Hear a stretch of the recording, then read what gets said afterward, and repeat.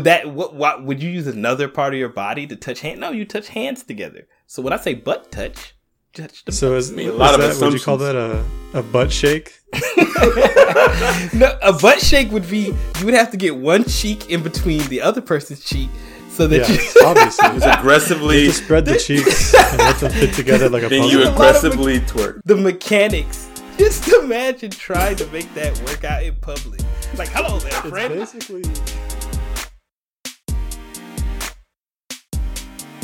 Greetings, mortals, and welcome to another episode of your favorite podcast show, the Super Agile Bros. I am your sitting host, Steve, or as me mama likes to call me, Steve. And with me are my two co-hosts. First, Kyle, who exists. Hello, Kyle. I exist. I am here. And so do our supernatural listeners. Said just our mortals. We know you're out there, and we acknowledge you. If anyone is here in the room, don't do that. Don't do that. I'm good. Make your presence known. Don't do that. I will 100%. Who did that? I will 100% burn this whole house down and move out at the same time. I'm good. And the sultry and slightly panicked voice you just heard was our very own Bradston. Hello, Bradston. Hey, what's up? And I just want to correct, something that was said earlier. I am not sitting. I think that's what I heard you say. I am standing. Yes. Because that was a bait, and you fell for it. Greatness. I stand above my competition, a.k.a. Kyle and Steve. I'm standing, too. Actually, I'm the only one who's sitting. It's because I have weak ankles. He says he's standing now after I call it out. I don't believe it. Oh, speaking of standing, who's that standing next to you, Brad? I'm not. Look. Let me tell you how ghosts work in my life. Is there someone behind you? I hear some breathing. Let me tell you this. In the background. If there is a ghost in my house, and I'll tell this to the ghost right now if they're listening. There are. I will not acknowledge your presence. I will never look at you. I will never. Maybe it'll make you stronger. Maybe it'll make you more powerful. Maybe you're the Babadook. But let me tell you something. You don't exist to me. And one day you'll just see me like packing some stuff up, and then I'll leave, and you'll be waiting as a ghost. Like, where did he go? Because I moved out and you didn't know. Like it'll be so slick. Like you're not gonna haunt me. Give that ghost a cold shoulder. Exactly. Not gonna get a forwarding address or nothing. So I think that actually was the plot of a book I read when I was younger. What was the book? I forget what it was called. But it was about a Bogart or however it is pronounced. A booger. No, you silly Billy. Oh, excuse me. Basically, it's like a fun poltergeist, or at least this one was. It lived in like a castle in Scotland or something, and it lived basically with this family. And it never really tormented them. It liked to basically play slight jokes on it. And they kind of knew it was there. And so it was like Casper the Friendly Ghost, kind of. But then, over the decades and centuries, the family kind of changes. And eventually, no one lives in the castle and it lives by itself. And it's like sad.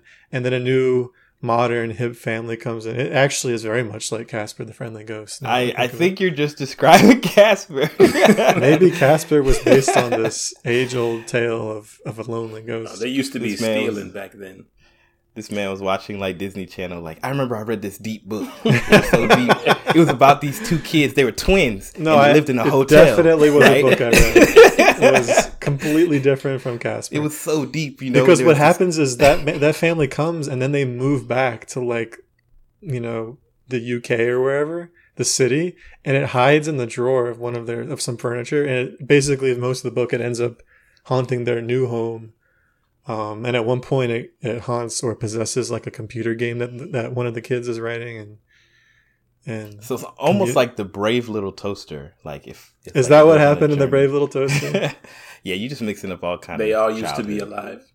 Did the Brave Little Toaster possess a computer and say, "Take me home"? I mean, he's clearly a possessed toaster. I mean, clearly it's a spirit. Gosh, that's a question, isn't it? Like, what's the explanation? Are they all possessed by ghosts or? That's demons? what I'm saying. It's probably people who died in the cabin or angels back in the day, and then they all, so it's just ghosts. So it's like a Beauty and the Beast situation with the furniture, except they're not just people who became furniture; they're people who died and became furniture. And they seem pretty content. Yeah, and you could say that in this world, all quote unquote inanimate objects are actually just reincarnated people. because everywhere they go, you run into these characters, you know? Yeah. Oh, and then they age and die again in that show. Exactly. And what happens to them the second cycle of reincarnation? You mean, I guess the rules would be if they lived a better life, they would like move up to the next. So maybe they'd be human. Oh, so normal reincarnation karma rules. So yeah, they lived a bad life prior. So this is probably a better one. Hopefully. They had evil inanimate objects, so some people, yeah. Speaking of living a bad life, I've been watching The Good Place, and I have to say I definitely was sleeping on this show. The show's hilarious and somewhat thought-provoking. Yeah. Shailene, she was watching it, and I'd pop in, you know, periodically. She gave me a rundown of what's going on. Yeah, it's pretty. I want to say it's kind of deep. But it's definitely a comedy. You know, it has these thoughts that make you think about things. It's smarter than I expected. Yeah. There's some moments where I'm like, I guess they're just going to ignore like this little, you know, you just kind of learn to expect that shows aren't going to catch every little nuance of a subject matter. But then, surprise, it would actually be a twist for later. Ooh. They did know about that nuance. Yeah. And I'm like, cool. It's pretty intriguing. It's pretty intriguing. Anyway, welcome to Super Agile Bros. And today we are going to be talking about the overabundance of video games. Does that make sense? Want me to explain it more? The overabundance ? Hold on. He said, do you think consider the following. All right, reading rainbow style. Right. Consider the following. Are there too many video games? And if so, why? I'm going to defer to LeVar Burton. Reading rainbow. I wish I was LeVar Burton. Don't we all wish we were LeVar Burton? He's literally the coolest, man. He really is. Like, what a stud. Like, literally, he is goals. Like, I want to be him. I want to age as gracefully as him. I want to be as relevant as he is still. I just want to be him. So, you know, I think his... Never mind. I'm not going to make that joke. He was great in Star Trek. I really enjoyed him. Yeah, he had cool sunglasses. You know that man couldn't see. He actually had there's like a Manchurian Candidate type episode where he's like hypnotized and people are sending him signals to assassinate, you know, leaders and stuff through his visor. Of course. Yeah. It was great. Sucks. Anyway, aren't there too many games? What do you guys think? There are quite a lot. I have too many in my backlog. I'll tell you that. There's so many games. There was a point where I was getting games on the Humble monthly thing because it was such a good deal. Like, you'd get hundreds of games in a year, and you could play them all on Steam. And a lot of them were, you know, ones that came out maybe a month or two before, so full price games. But you know, it was a subscription that was like maybe $10 a month, and you get like $80 to $200 worth of games. And I still have all those games like not even downloaded. On top of the games that I haven't played that I actually like physically bought. And then that doesn't take into account all the games that actually exist. Those are just the ones that I'm aware of. Hold on a second. So digital games I can understand. But how often do you buy a physical game and then just don't play it? Probably once a year. Really? Yeah. I mean, that's not too much, I guess. Can you name some of the games you've neglected? Yeah, so was that this year or earlier last year? I bought the 35th anniversary Super Mario, where it had the 3 or 4 of them in there. Ooh, okay, sure, yeah. Yeah, I bought that and never played it.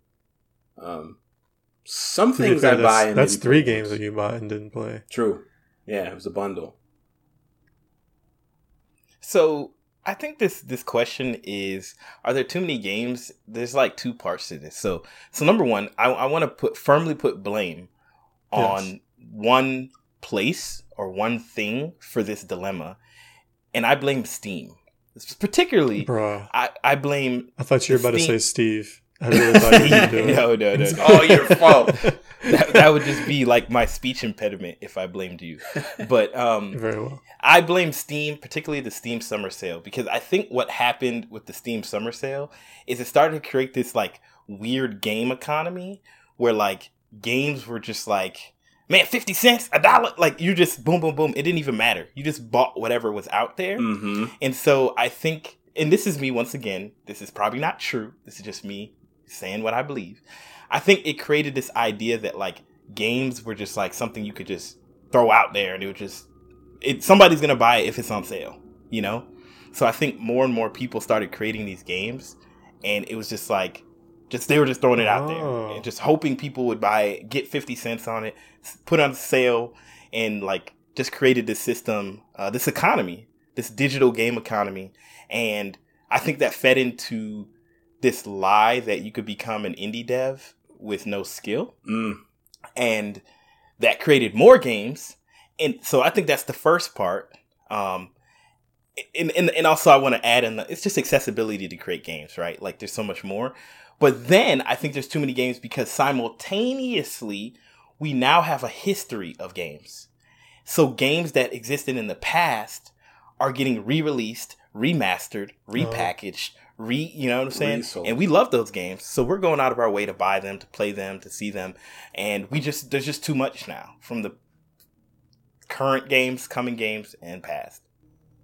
You see, regarding your first point about Steam sales, I would actually challenge that. I think you're correct to some extent, but I think even worse than Steam sales worse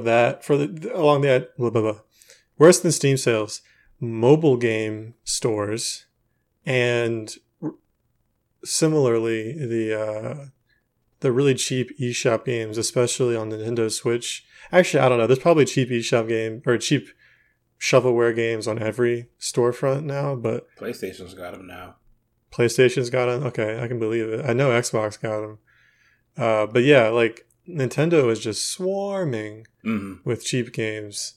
And so is, every mobile app store. And I think the abundance and the expectation and the popularity of these cheap games also drives the low effort shovelware expansion of games. Well, I would just say that I don't, maybe this is a discussion for another time, but I just don't count mobile games in this because I just feel like mobile games are just in their own world. I kind of want to I think in my mind when I think of games that I think of PC and console, So not shovelware or not mobile shovelware? Because a lot of people are porting their mobile games to PC and other consoles.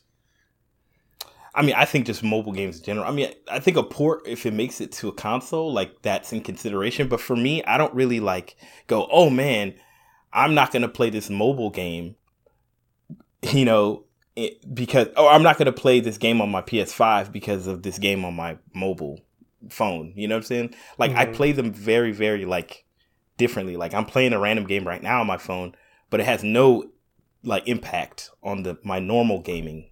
You know what I'm saying? So I take it we're all in agreement that if you consider the vast ocean of low effort 50-cent games, asset flips. Oh, something else to consider is that it's so easy to make games now because the tools to make them are becoming more powerful and more accessible and cheaper. So more people are doing it. But anyway, I think we all agreed that there's way too many of those. But let's ignore them. Let's ignore all the low effort $1, $2, $5 games. Even let's say all good games and all AAA, AA, even indie games, games that actually were put effort as some sort of labor of love or some sort of requirement for massive cash, right? Games with marketing budgets. Games with marketing budget. That's a great delineation. Okay. Are there too many of those?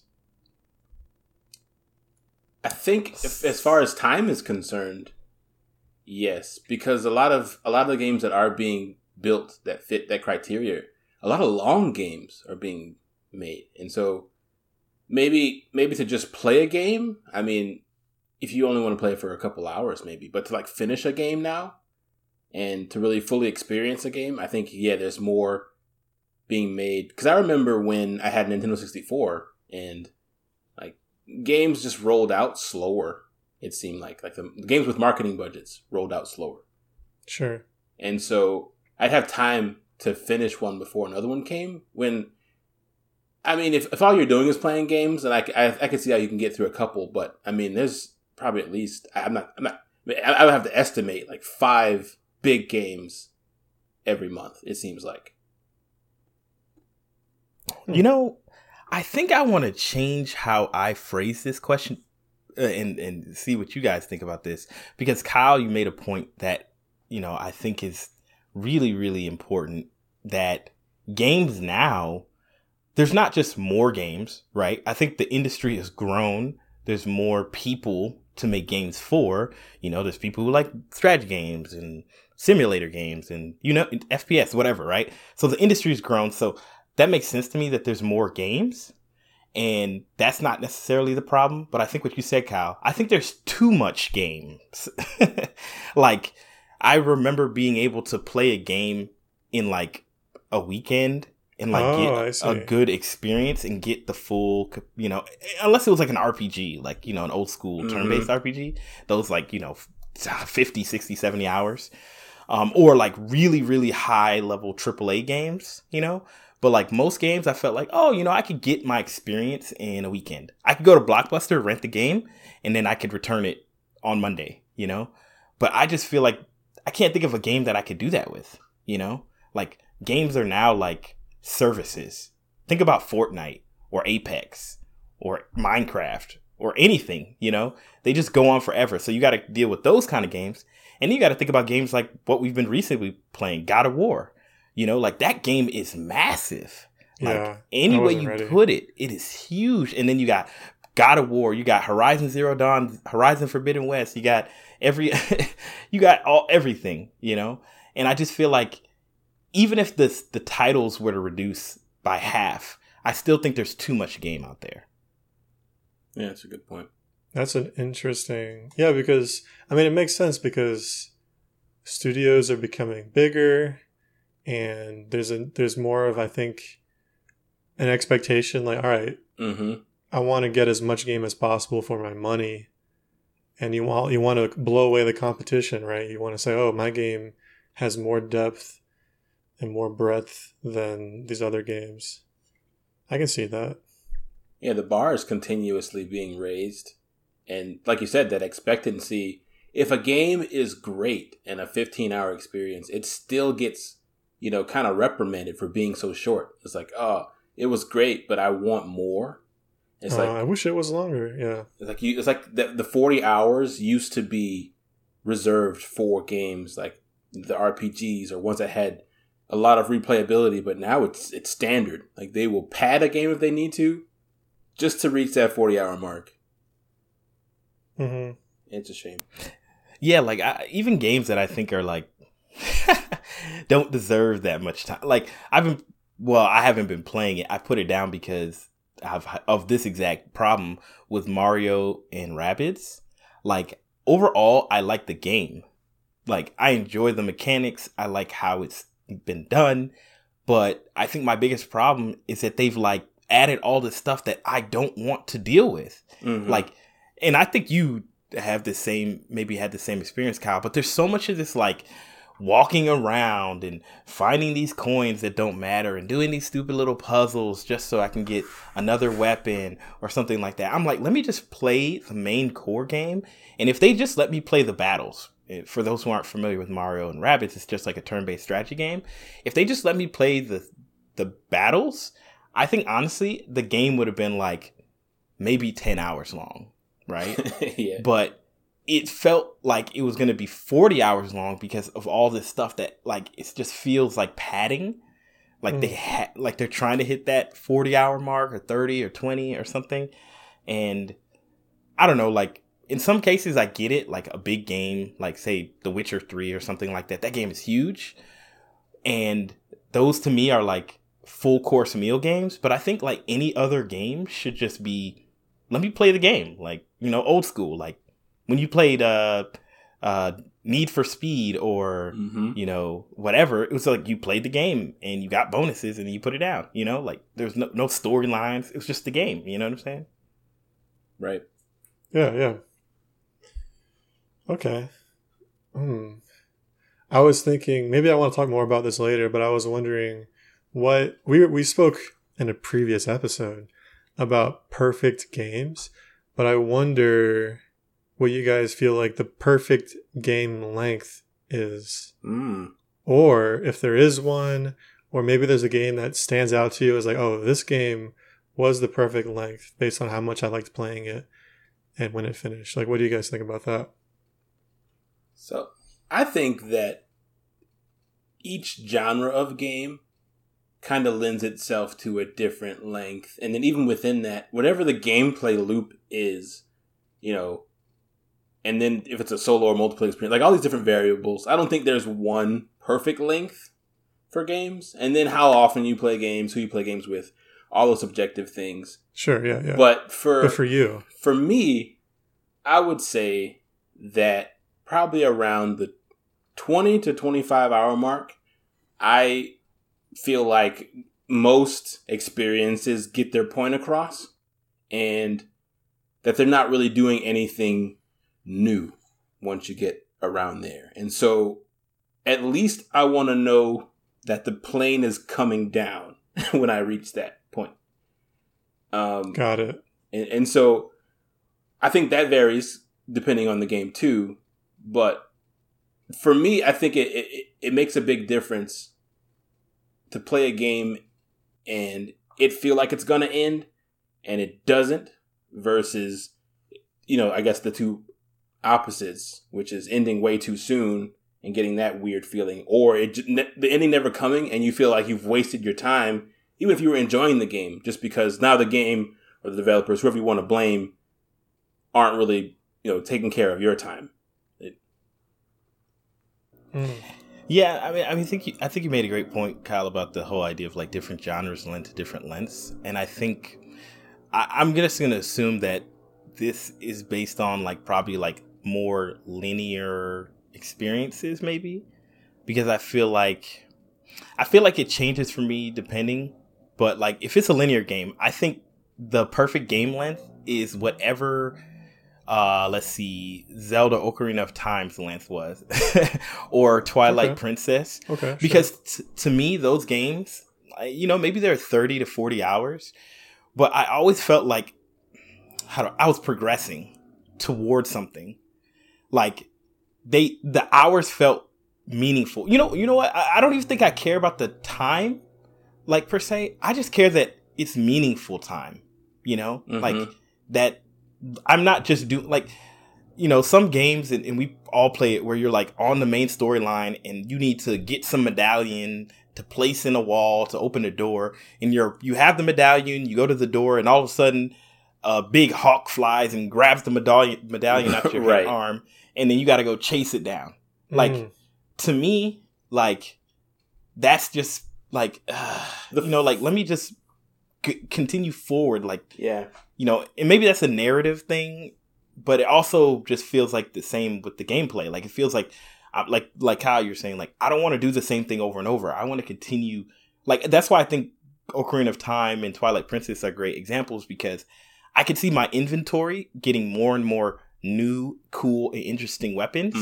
And once my inventory was full, I knew my game was about to end. You know what I'm saying? Exactly. Oh yeah, that is a good feeling. Yeah. So I think a lot of things what you said had to do with the pacing, because because that example you brought up was kind of gut wrenching. Because every game, I feel like, especially modern games, has that point where they kind of do a false ending, where you've made it to the place where the characters or where your story is supposed to end, and not to get into it before we get there, but God of War kind of does it. But it's all, like you said, they can do it tastefully though. And I think a lot of games have gotten bad about doing it multiple times over. Because like if you do it once, I think you kind of get forgiveness. It's like, okay, we're going to pad the story out a little bit because you weren't done yet. I get it. But then if it happens 4 or 5, 6 more times where the bad guy rushes in, not this time, and foils you, it gets old. It genuinely does. Sure, yeah. Yeah, the two games that came to mind, two recent games, are both Nintendo games actually. One was Super Mario Odyssey. I guess I haven't really answered my own question that well. I don't have like a perfect time. I think 25 hours sounds lovely. I'm more of like well, yeah, it sounds lovely. I did just play. I have a lot of long form games that I love to jump into and spend lots of time in, but I find that as I get older, I get less interested in those. So like I'm really, really excited to finally buy Elden Ring sometime. But I'm also really nervous that I'm going to be playing it and I'm just not going to have time to get into it. And it's my first like Souls-like game and it seems so massive. And I'm like, man, am I just going to, is it well paced? I don't know. So, two games that I loved, like in terms of, well, just in general, but specifically how I felt like they ended when they should have. First was Mario Odyssey. That was a game that was so full of life and things to do and delight. Yeah. You could spend as much time as you wanted in each zone, finding moons. And then when you got bored, you probably had enough moons to go to the next zone and didn't have to worry about, maybe once or twice you were like, oh, I got to finish. And the zones were pretty cool. Some were better than others, but they were well spaced out. And then at the end of the game, it was like, look, all these zones are refreshed. You can go keep playing, which I did. There's these two like Dark of the Moon zones. Yeah, those and are there's great. Like a secret level that's like a huge gauntlet level, and it's super cool. And I got to that, and it was like, thanks from the developers for playing our game. And I was like sobbing a little. I'm like, it's finally over. And that was it. Like I still have that save file. I still goof around for a few minutes sometimes. But I've never felt the need to go back or play it again. And I'm like super content. On the other hand, Metroid Dread came out, I guess last year. Wow. And that was a game that it's basically a linear experience, even though it feels like you are exploring and figuring things out on your own. And it has those items, the same as you just described, where it's like, oh, I know that I'm pretty much done because my inventory is beginning to fill out. I spent a lot of time. So my first playthrough, I played 16 hours, which is kind of long. And I 100%ed it. So I got all the missile expansions. I got all the little secret doodads. Oh, wow. And cleared the map. Got lost a few times. Did all the little boost puzzles. Like, had a lot of fun doing it. Took my time. Final boss was great. Never felt like I was rushed or anything. And I immediately started playing again when the game ended. But I played on hard mode, and I beat that in about 6 hours. Didn't bother trying to 100% it. I just played through for not for speed, but to stay on the track. And then once I beat hard mode, I was like, great, I feel good about this. They added like a new game plus. No, something they added some more modes. They added a boss rush mode. I'm like, I'm good. So for me, that was like the perfect length. Even though I played it twice, each playthrough felt like a different experience. And to me, that was just perfect. Kept my attention the whole time. You got me thinking because, thinking about timing, I think maybe the perfect game. And okay, so I was going to mention that maybe me being an adult changes this. And maybe it does. I'm sure maybe we can talk about that later. But one thing I've noted is that I really do enjoy games that can be distilled within 10 to 15 hours. And then they give you the option to kind of continue the experience if you want to, right? Yes, exactly. Like Hades, for example. We've talked about Hades plenty. And, so our viewers are, familiar with it. I like how Hades did it, where I had one goal that took me about that long to get to, let's be honest, maybe less. But like I hit that point and I felt like I beat the game. Now, I might have some misgivings because I felt like, oh man, they did me wrong by sending me back, or whatever. But like, I felt like I got what I wanted out of that experience. And I felt like, yeah, there's so much more that I can do, aka, a la Steve playing the game forever. But I feel like I got what I wanted. And I felt like it was a great experience. I could still give it a 9.5 out of 10, even though I didn't experience everything, because they really made me feel like I accomplished the goal that I wanted. you know, and the same for the Dead Rising. I think that's why I like Dead Rising a lot, because you play it, there's a limited amount of time, it ends, and honestly, you could stop there. But if you want to New Game Plus it or whatever, you can, and get more out of the story, more out of the experience.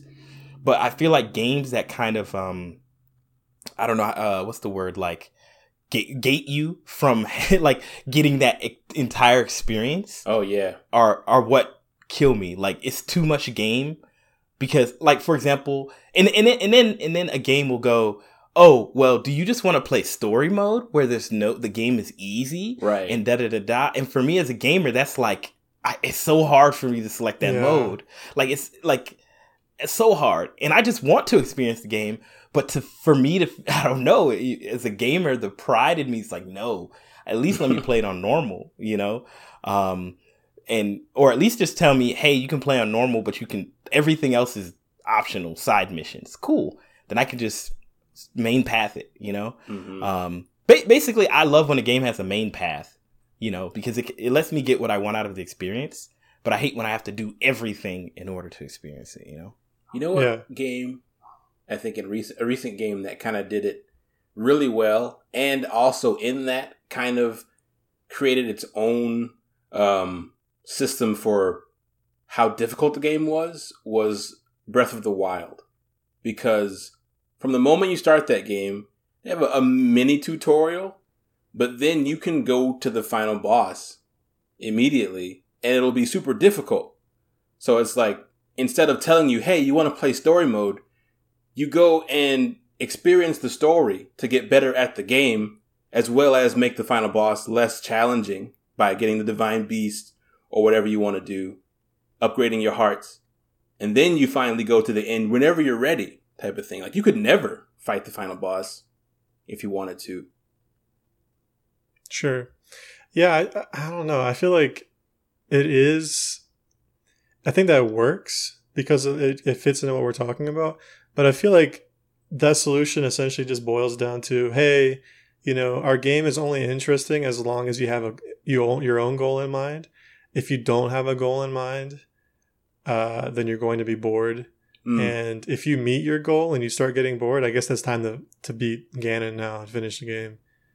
Like, it's kind of what it felt like. It's like, all right, well, I'm kind of done with this game. Let me go ahead and beat Ganon so I can say I beat it. Isn't that okay? Isn't that the perfect scenario where you can experience the game the way you want to? Yeah, you know? Yeah. There's definitely upsides to it. And even for me, as a person who's always been a Breath of the Wild, not on the necessarily like the most positive side, like, even though I never finished the game, I still feel like I enjoyed my time in it, you know? And it's similar with what's the game you just talked about with Mario? Mario Odyssey. Odyssey, like, I didn't finish Odyssey, but I feel like, I don't know, like, for me personally, like, Odyssey wasn't my cup of tea per se. I enjoyed it, I had fun, and then I was like, okay, I get it, I can beat this game. That's kind of how I felt about it, and I was like, let me move on to something else. And, you know, I've played so many Mario games in my life, you know, like, it's just, you know, another one par for the course. But saying that, I really enjoyed my experience, you know. I'd still give it a 9.5, you know, because it was, every moment it was great. And then when I decided to step away, it wasn't because I hated the game. It wasn't because they did something wrong. It was just like, I'm good. And I felt like I could walk away because of how you earned its $60 price. Exactly. For me. And I think that's okay. For you. So do you think it's better for games to have like a defined ending where it's like, all right, in my head, the game is beaten when I get to the end of the story? Maybe this is arbitrary. What do you guys think? So we were just playing, not to get too much into it, we were just playing God of War. And this is such a big, deep game with lots of stuff to do. But I was playing it kind of in a rush because I wanted to talk about it with you guys. So I kind of decided, you know, I'll do a few side missions and I'll see what pops up in front of me, but I'm not going to go out of my way to clear everything that I see. I'm just going to try to stay on the main path and beat the story. And once I do that, I feel like I'll be done with the game enough to review it and talk about it with you guys. And that's kind of a recent example, but sometimes that's how I feel about a game that's like too large. Mm-hmm. I'm like, look, I just got to cut my losses and get to the end. And for you just said with Odyssey, you didn't have to do that. You just felt like, I've played it, I've liked it, I don't feel like I have to do anything more. But for me, I do feel like I have to at least finish the story or finish, I guess, the intended experience. So do you think it's better for a game to have a so-called intended experience with a defined ending where someone will say, yes, this is what I did, now I've beaten it, now I can move on? Or do you think it's better for games to just kind of be wishy-washy and like, oh, you can just finish when you finish, and when you get bored, that's when the game ends? I think that for a game to me to feel like it was worth my time, it needs to reward my time in some way. So if it's a linear game, the short answer is probably yes to that. But I don't remember a recent game that I've played that I've really enjoyed that I didn't finish. So a lot of times I just feel compelled to finish them. But in most cases, actually, Guardians of the Galaxy is a game that I played for quite a few hours that I didn't finish, that I don't really feel like I need to finish. Great game, but and I hear that the ending's really good. But it's one of those games where it gave me enough along the way that I felt like my time was spent well, and I don't really need to return to it to finish it, because there's really nothing else that I'll get from playing it. And I guess it comes down to like a choice between it or a new game or a game that I actually do want to finish. But I think on the other side of that is a game that kind of doesn't end, but still has ways of bringing you back in. And so for me right now, that would be Fortnite, which I think in these live service games, if you want to call them that kind of reinvent themselves every couple of months. They don't end, but they give you rewards and challenges, and it's one of the main multiplayer games I play, and so it has that nuance. And so the value has just got to be there in some way that I think endings on their own don't always supply. Mm-hmm. Yeah, I feel like it's one of those things where some games have something to tell you. Like, I'll use Horizon Zero Dawn. Like, Horizon Zero Dawn is a huge game, right? And there's something about Horizon Zero Dawn, and Rob, shout out to Rob, who we were talking about it. It's one of those games that makes you want to play every bit of it. Like, get every challenge, do every side mission, do every random objective. Why? Right? What do you mean? And I would say that it's because every side mission objective and things like that is meaningful from a gameplay perspective, from a purely gameplay perspective. So every time I do one of these trials, I can get more, I have an opportunity to get kind of like more experience, number one, and do another trial that eventually will get me a special set of gear, right? Mm-hmm. And I'm like, oh, I really want this gear because gear has different impacts. It's an interesting way that they do the system.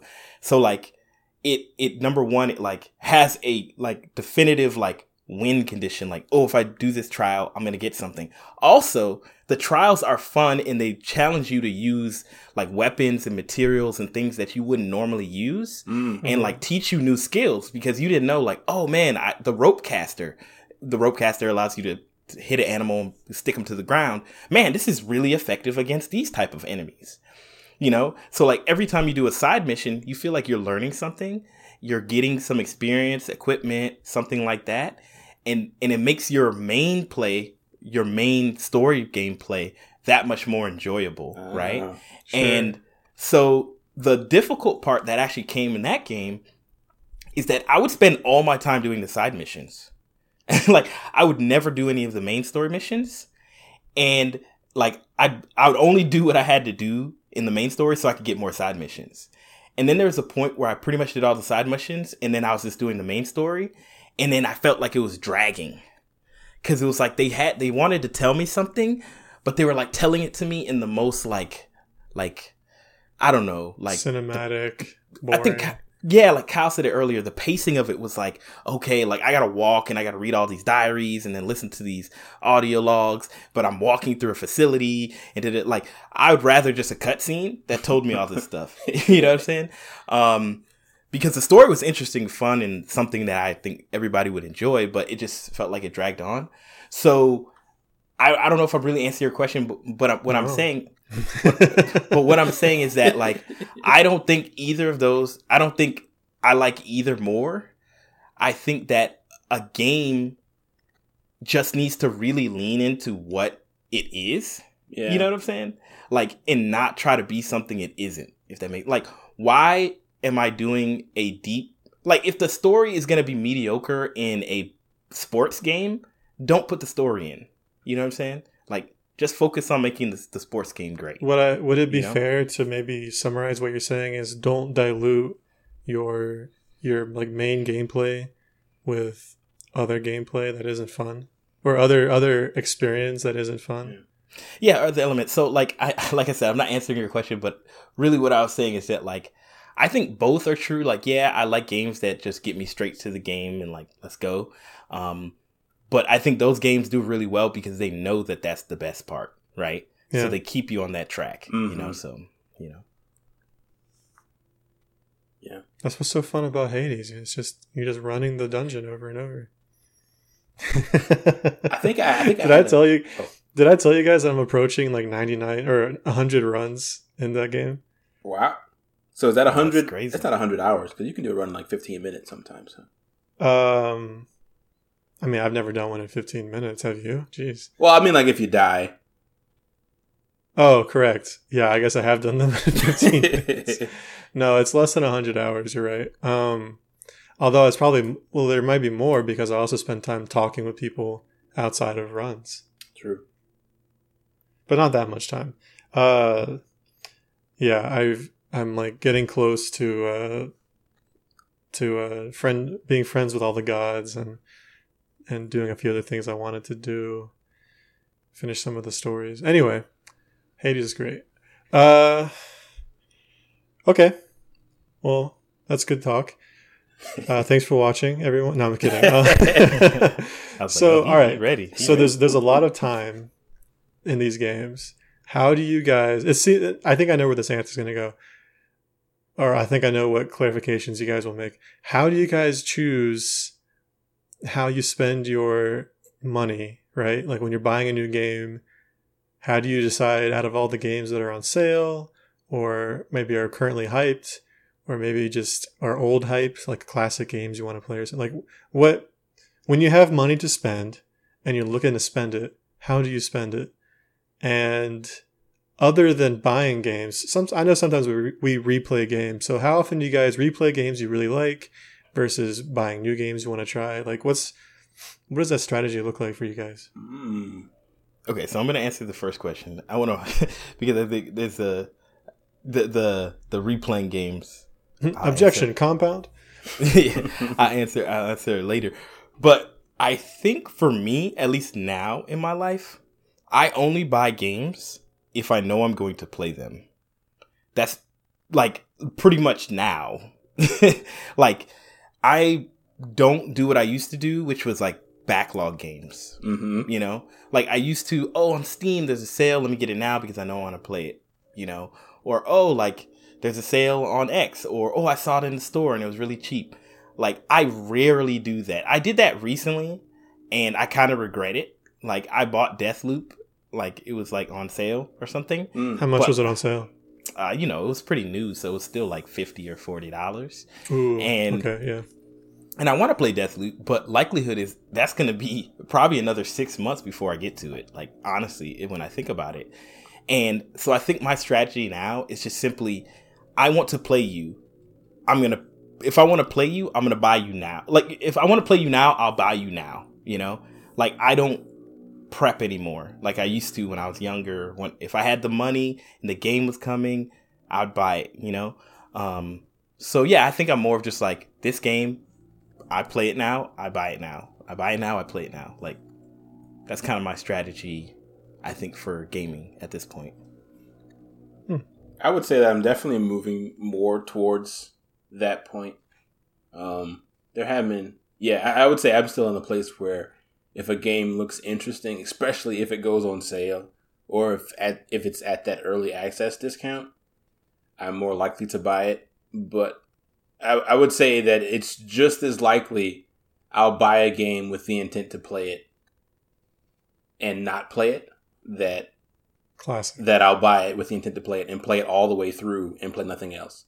So I just really don't know until I have it in my hands what I'm going to do with it. But it's been a while since I've paid full price for a game, or it's rarer now that I'll pay full price for a game, even if I want to play it. So you're saying that you don't buy games when they're on sale. You just buy them when you want to play them, but you also don't pay full price for them. Did I hear that right? Well, you're trying to change what I'm saying. I'm trying to summarize what you're saying. Did I hear that right? No. He said that he buys game if he sees a game that's on sale and it's something he wants, he'll get it. With the intention of playing it in some short form. Got it. No, and actually, I was gonna say, like, it's funny that you say that, Kyle, because I was just thinking, I was like, I'm actually just in a constant backlog state.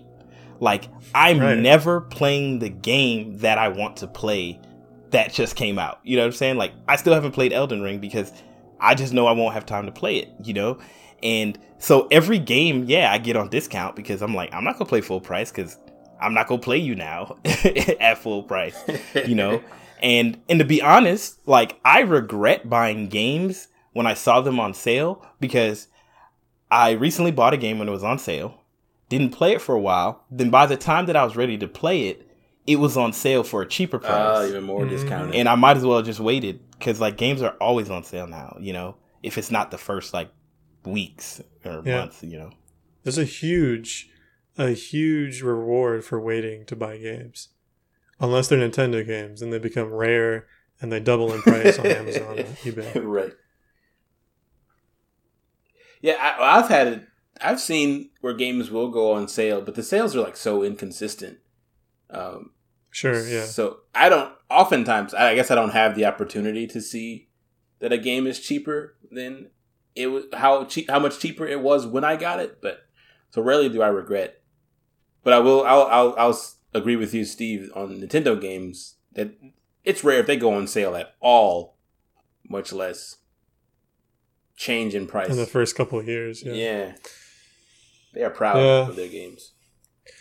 So I think that I used to have the mentality, or up until now, basically, I've had the mentality Kyle was describing, which is, I'll put the games that I want to play on a wish list, and I'll get some sort of email when they're on sale, and that's when I'll buy them, even if I'm not ready to play them in that moment.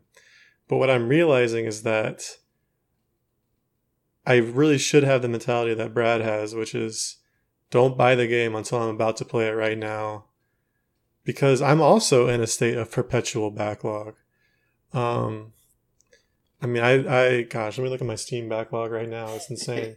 But actually, you know what? I'll say this. It's not insane. It feels insane to me because I know how long it's going to take me to get through it. But I know people with dozens and dozens and dozens of games in their backlogs that they probably will never, ever play, Kyle. And that would stress me out. Guilty as charged. Not to mention games you get for free from like PlayStation Plus and Game Pass if you have it. Like, no, man, I could never do Game Pass because I want to finish games. I don't want to just dabble in them. Real talk. I had an experience where I bought a game on my PlayStation and I didn't get to it quick enough and it showed up on PlayStation Plus. And I was like, see, this is why I don't buy games. I might as well have just waited out because by the time I got to PlayStation Plus, I probably was in the market to start playing it. So it's like, man, it's tough. And I just want to shout out Soy because he wrote in our podcast discussion thread, he said, also, time is undefeated. Games just fit in where they can, and I feel like that's kind of how it feels with there being too many games, too much game, whatever you want to call it. It's like at the end of the day, it doesn't even matter how many games I purchase or buy or want or whatever. It's like I just got to get it in when I can, and just hope for the best. Yeah, and I think an issue I have now is that I'm beginning to have two competing philosophies about what the games are that I want to play. On one hand, I've always been super into, I'll just play things at my own pace whenever I get to them. That's how I grew up. I didn't play a lot of games. I've talked about it. I didn't have an avid gamer phase until like a little after college maybe, or during the end of college. And so there's lots of games that I didn't play until much later, and I was happy with that. Mm-hmm. And so part of me, thinking along those lines, I just have this huge backlog, and I'm like, these games are so great. I can't wait to play them. When I finish this one, I'll start the next one on the backlog, and I don't need to buy anything. I'll just have these really old games on my wish list, and when they go on a steep enough sale, I'll add them to the backlog because I want to play them too. On the other hand, as I have become more of like an hobbyist gamer, and I've made a lot of friendships in that space, I'm more involved with like the hype around new games. So again, Elden Ring, huge hype. And it hurts me so much to see all my friends playing and talking about it, not to mention YouTubers and news articles about it and all the stuff that keep popping up in my feed. It's everywhere. And I'm like, oh, I wish I could play this. And so that feeling, not just missing out. Well, yeah, kind of. Yeah. I'm missing out on the shared experience of games. Like I would never play Apex Legends except for with you guys. It's just not my type of game. I don't really enjoy this kind of thing. But even something like Elden Ring is kind of outside of to some extent, it's super me. But in other respects, it's outside my wheelhouse. It's just unknown to me. Mm-hmm. And I probably wouldn't have been as hyped as it was coming out. And a game like Mario Odyssey or Metroid Dread, 100% is part of my old philosophy. So that's why I had so much joy playing it. Plus, I think I had more time to play those when they came out. And so I'm like, on one hand, I just want to go through my backlog and just basically backlog myself forever. Play old games as they go on sale and as I have time. But I also am fighting to play new games as they come out and like enjoy them with my friends as my friends are playing them and expose myself to new genres and experiences and things like. So it's hard. It's hard to make that choice. Right now, I'm basically like, I'm going to buy 1 or 2 big games a year, probably. Maybe, and just hope that I can play them. If I can't play them, I might buy one every year or two. Other than Dread, I don't think I bought any major games last year. You got me thinking about, I had a similar experience, where I liked games a lot when I was younger, but I didn't have a whole lot, because once you get to later in high school, college, it's when you finally get money, right? So you can start to buy. Mm-hmm. I mean, gaming it can be a pretty expensive hobby, consoles every couple of years, games being. It's expensive for us. I would say it was expensive up to a point, but we have reached a level of luxury, and the class of our income makes it not really that expensive unless you're just balling out and like buying everything you see. Right. But as teenagers, it absolutely was expensive. When you're on an allowance or on a minimum wage job or something, 100%. Yeah. And so in that, like the thought process back then was, especially in high school, if I want a new game, I have to sacrifice my old games to get it. And so in getting a new game, my backlog would also reduce. Like if it happened to be a game I hadn't played or an old game that I might play again, either way, it was gone. GameStop got it and I got my new game. And it's like now that's flipped over, especially because of Steam, because you can't return anything easily. Right. And so like your backlog's continually growing, and it's not even the same situation, but I also think it's got like a bit of a psychological thing to it because if you like, I'm not a game hoarder, I wouldn't say, but I enjoy having a library, and Steam allows me to do that in a way that I couldn't when I was younger and would have liked to have had a library. I would say that fundamentally times have changed, right? So how games are distributed, how we deal with them is different. So like it's a very different dynamic than when we were children, right? Sure. And definitively there were less games when we were younger, right? Like 100%. That's just a fact. Oh, yeah. But also the distribution system was very different.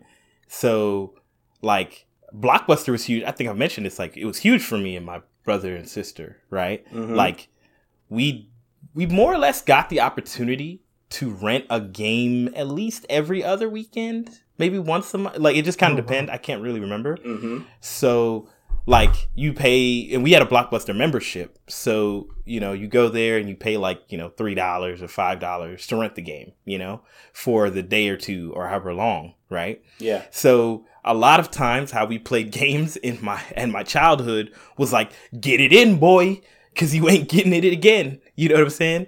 So a lot of games that I played like binged them. You know what I'm saying? Like, we didn't own many games, but I played a lot of games. You know what I'm saying? Because of that, that ability to rent.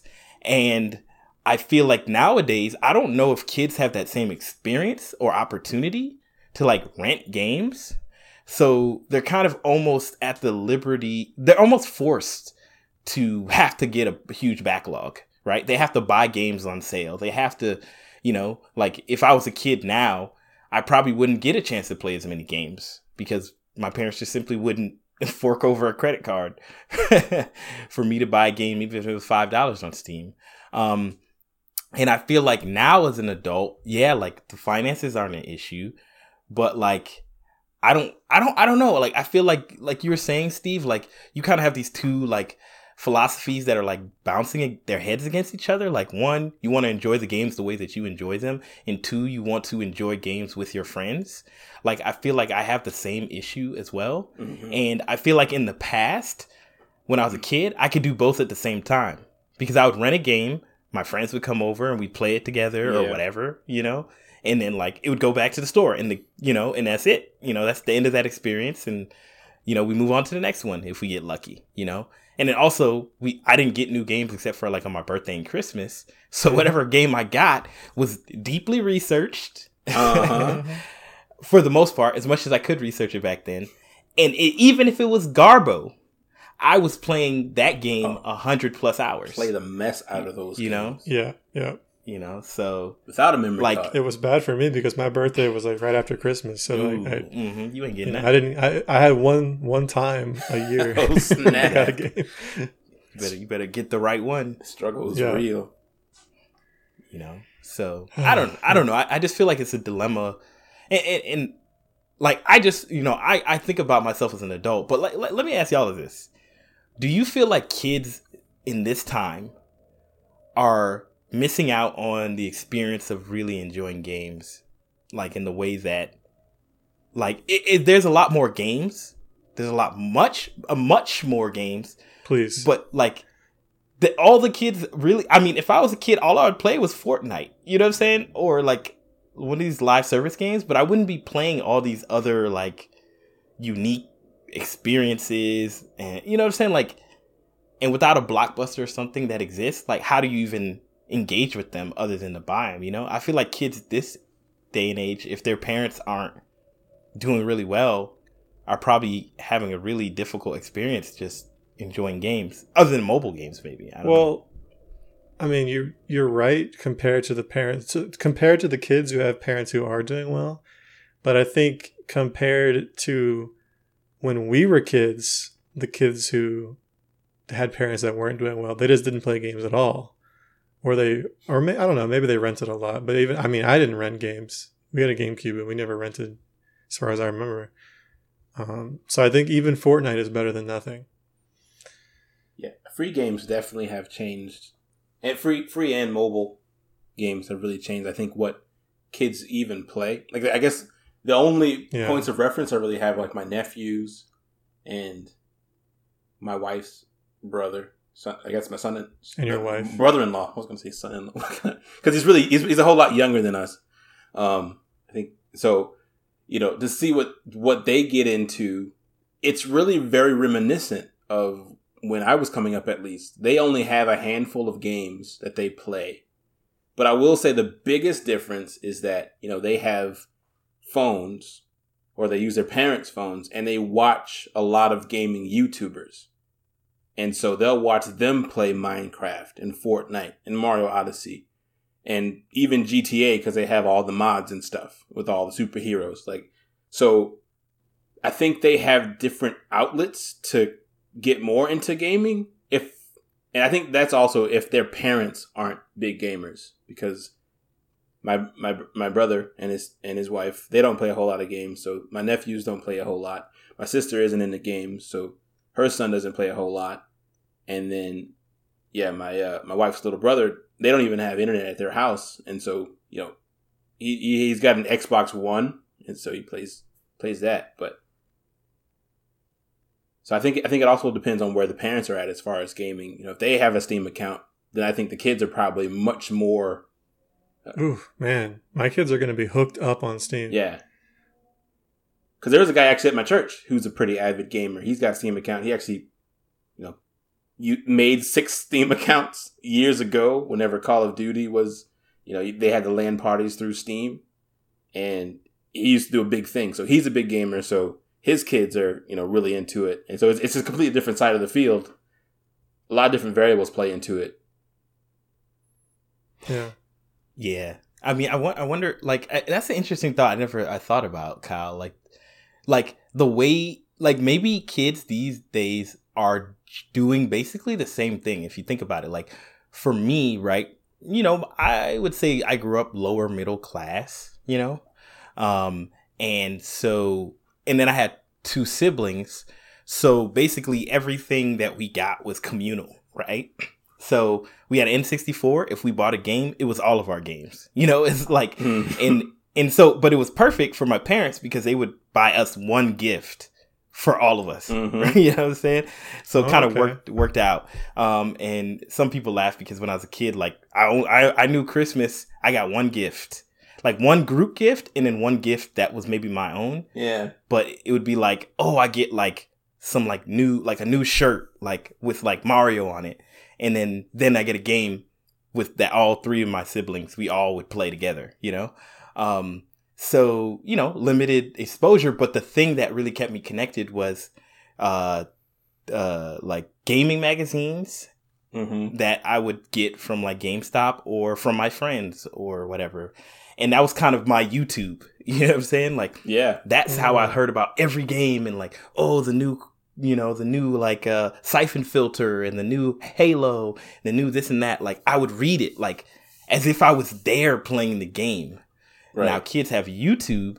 It really made you feel like you were playing a game. Really, honestly, those days, reading those magazines were my favorite part of the month. They were really well written, cover to cover, man. I'd read them cover to cover, and so, and I would just be watching YouTube now. I guess I was a kid, Mm-hmm. And yeah, I think, there's definitely probably more opportunities for kids to play games, but I do definitely think, think about what we were playing. We were playing Flash games, the free Flash games. That's basically the Fortnite. That's true. Yeah. You're right. We were playing low tier garbage games. That's whatever we could get our hands on. Mobile games. Mobile games are basically the new era of Flash games, 100%, right? Yeah. It's free, it's accessible. And you don't need to have a beefy computer or anything special. You just need a computer. And it looks just as trash in a lot of cases. Just as trash. Operates just as trash. But kids love it. I loved it, So. Sure, yeah. Special place in my heart. So given the scarcity of time and the large backlogs that we have and the sheer rate of... Well, would you guys agree that that a lot of really high, just think about the games that you would want to play that come out in a given year. Would you agree that even the high quality, nice games that cater to you specifically, there's too many of them? I feel like we might have touched on this earlier, but I want to make sure we're on the same page. I would say yes. There's too many good games out there. Yeah. Okay. So given the scarcity of time and the quality of these good games, where do you get off replaying old games when you could be playing new games? Aggressive question. Do you, that really felt, I feel offended. I don't know. I feel attacked. You should be attacked. No, I'm a main offender. I haven't done it recently, I guess, but I replay old games sometimes. I used to replay old games a lot. Let me just be really real. I think that when I play a game, I want to enjoy myself. Sure. That is my primary goal. My primary goal is not to be cool or be with the coolest game that's out or, impress anybody. My goal is to have a good time. Of course. And it's kind of like choosing a show on Netflix or Hulu or any of those weird streaming platforms, I don't randomly click on anything. Even if I know it's like people have been saying it's good, I won't necessarily dive into it. What I'll end up doing when I'm not sure is go back to a show that I like, that I know I'll have a good time with sometimes, you know, like, oh, let me just watch some Bob's Burgers because I know I'll have a good time, you know. And I think that's how I feel about old games, is that I know I'm going to have a good time. Like, I'm not going to go in there. I have to go through a 5-hour tutorial. I can't play with my friends. Then when I try to play with my friends, other people can jump into my game. And then we try to get in a party together. And then like 8 hours have passed and I haven't really played the game, you know, even though this is the game that everybody loves. You know, you guys probably know what game I'm talking about specifically. And Chimera, right? Stardew Valley? No, I'm surprised you guys didn't catch this. A game that we played together about catching monsters, and you're a hunter and you're trying to play with your friends, but you can't play at the same time. No, I Pokemon. My bad. That's Pokemon. He's talking about Pokemon. He's talking about Pokemon. But anyway, I say all that to say, like, the reason I play backlog game, or sorry, I keep saying backlog game, old games, is because I know I'm gonna have a good time, and that's simply it. Like, I don't. Would you say that your default is to play an old game unless you see a game that you're like, oh, now this looks good, I need to play this right now? Same with Netflix. Is it the same mentality? I mean, I think the reality is, since I have so little time, it tends that I play a game that I haven't played. But I play old games when I'm not sure what to play, if that makes sense. It's like your filler experience. Exactly. Like, I normally watch newer stuff on Netflix or Hulu or something, but when I'm sitting down and I'm not sure what I want to watch, then I'll normally watch an old show, you know. Mm-hmm. Let me tell you something, buddy. What I do with my time is my choice. I just wanted to respond to your question with the same amount of aggression. Not if I have anything to say about it. But I ultimately... So, when you say old games, do you mean games that came out a while back that I haven't played, or ones I have played? I mean before? Games that you've played before, either to completion or just over time. Old to you. Old to me. Old to you. Like, I've played Half-Life 2 probably a dozen times. I've never played Half-Life 1. I will never play Half-Life 3 because it won't exist. But I've played that game a lot. I think there's only one game that I go back to every couple of years. Otherwise, the old games that I do play are maybe a year or two old, and it's only because I'm playing it with someone else. But the game that I go to every couple of years is Gotcha Force, and it's purely for the nostalgia. That game holds up super well, and there isn't a game that I at least have access to that scratches the same itch. Even it's jank in a lot of ways. Like, it came out in like 2003 or something. So, you know, no patches, unfortunately. But now that I mentioned patches, actually, that's another reason why I don't play a lot of modern games, is because when they come out, they're buggy messes, and I don't want to pay full price for a buggy mess. But no, that'd be stupid. Right. So are you saying that you don't replay any other game other than Gotcha Force? As far as a really old game? Well, not. I think what Steve was saying is not an old game. Old. He means like, why do you replay games when you have other games to play? Yeah. That's essentially what he was trying to say. Like, so is that the only game that you replay? No, I mean, like, I play Fortnite a pretty good bit. Every couple of months, I'll get back to it. But wouldn't you say that Fortnite is a new game because it's a live service? They're always adding new stuff. Like, plus, you're playing with your friends. I would think about like a replay game, a game that's static in time. You know, so a game that's frozen in time that I continually play. Mario Kart would probably be like the only thing. Ooh, yeah, okay. But no, there aren't like any story based games that I've played through again. Really, that's interesting. So I wasn't even yelling at you just now. You've completely dodged my ire. Kyle is literally the ultimate gamer. He only plays forward.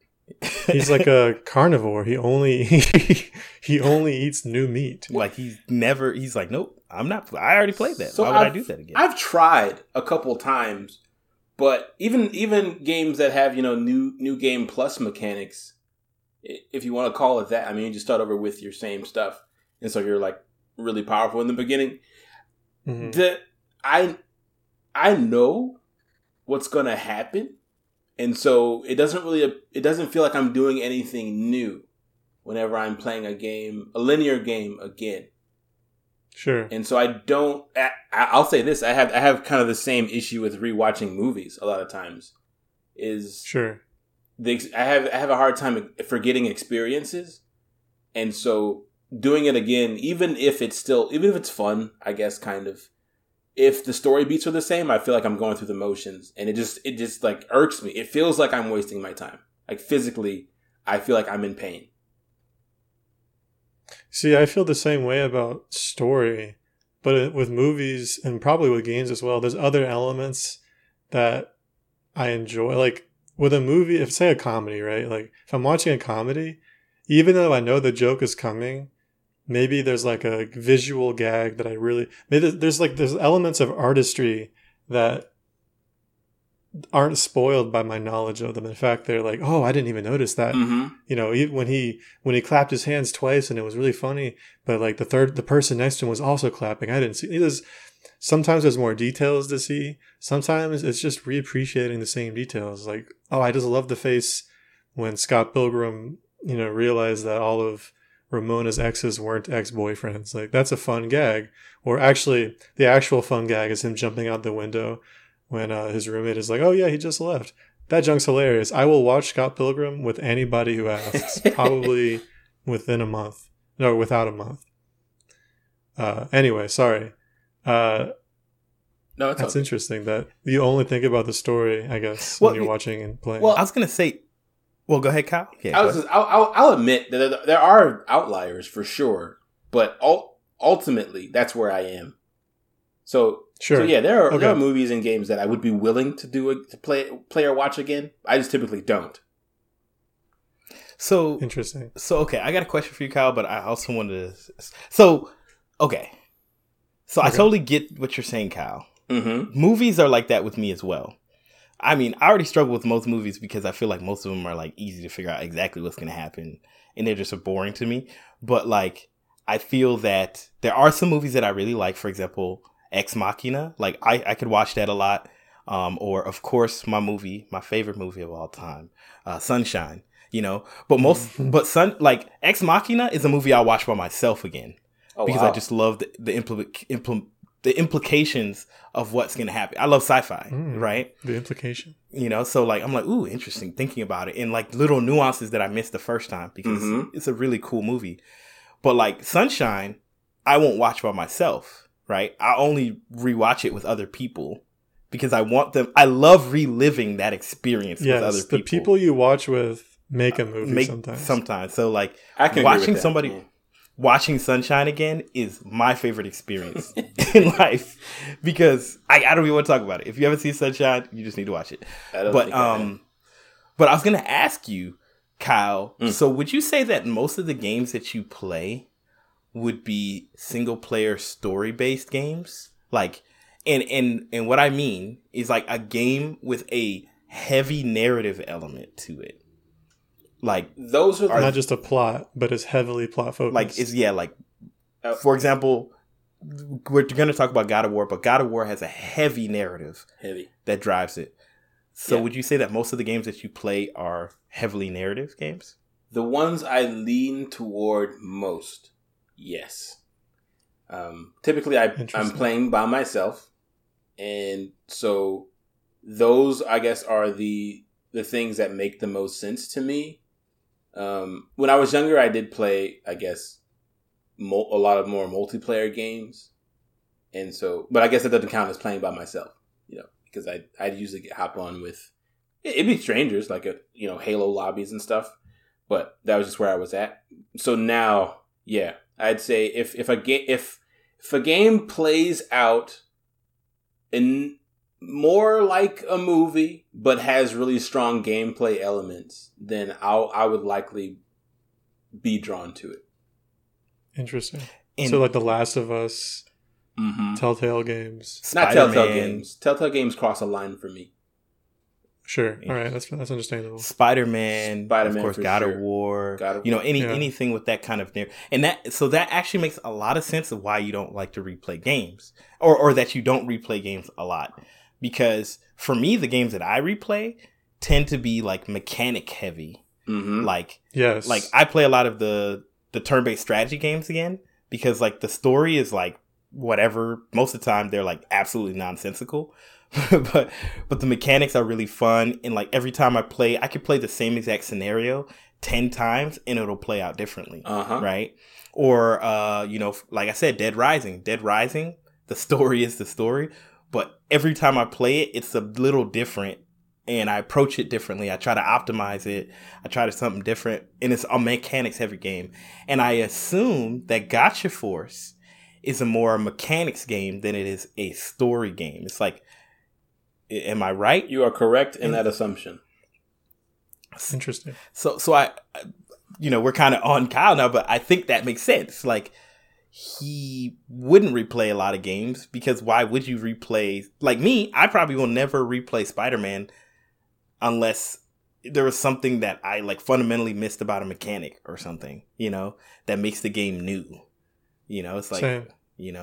I'm just playing for the story and, the ride, the journey, Exactly. And I think that's why the new game plus wasn't interesting to me, because I think Spider-Man has great gameplay, all the mechanics and stuff, the different gadgets, super fun, but it just wasn't valuable to me to start over with everything.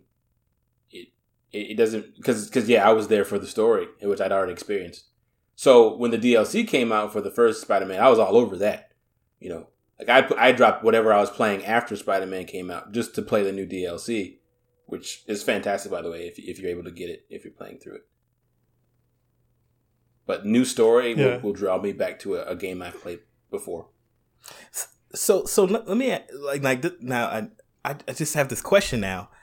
Is it that games is it that there's too many games that are like narrative now as well? Like, I don't know. Like, I feel like there's like this weird thing.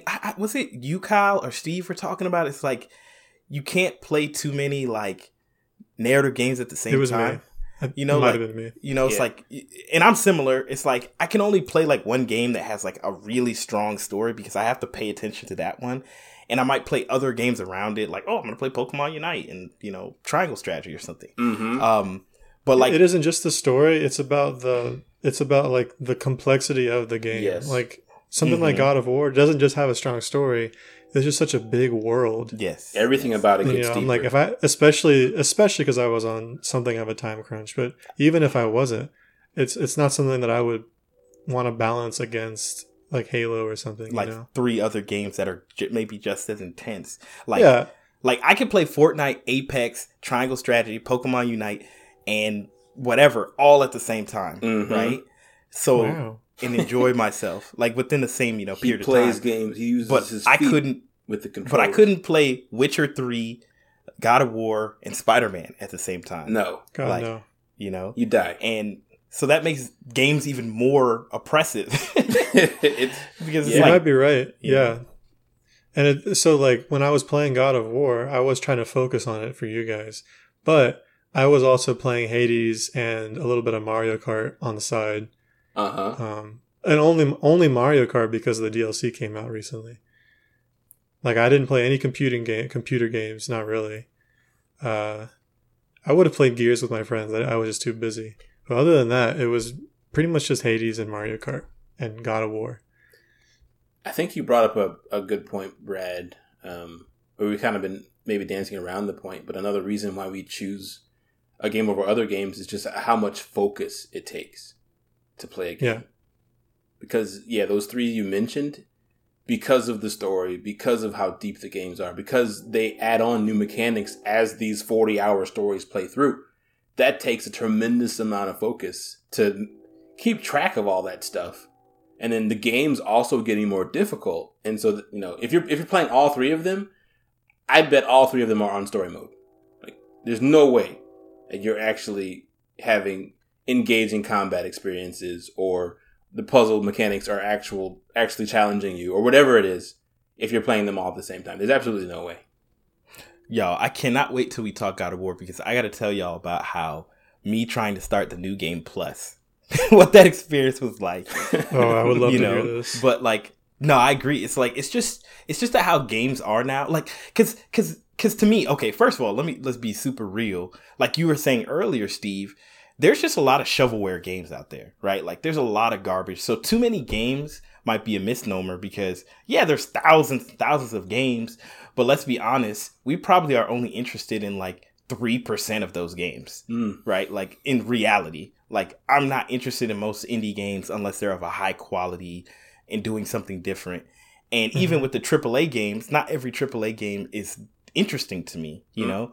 Like, honestly, like in a year, I probably only care, like of new games that are coming out, there's maybe 2 to 3 games that really draw my attention that I'm like, oh, I actually want to buy this and play this. Yeah. You know, a lot of games, like I think we were having a discussion before, like a lot of games are like interesting and like you'd be interested in checking out, but like you don't necessarily, it's okay if you've seen enough of it online or enough trailers or enough YouTube videos to feel like you've gotten something like, oh, okay, this game seems cool.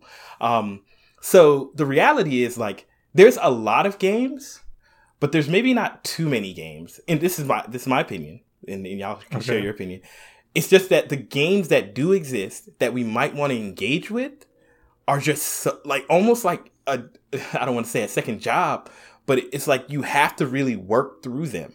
Like you can't just, oh, I'm going to casually sit down and play Spider-Man. Like, no, like I have to sit down and play Spider-Man continuously and finish it so I can go on to the next thing, right? Like I can. That's exactly how it's I feel. It's a commitment.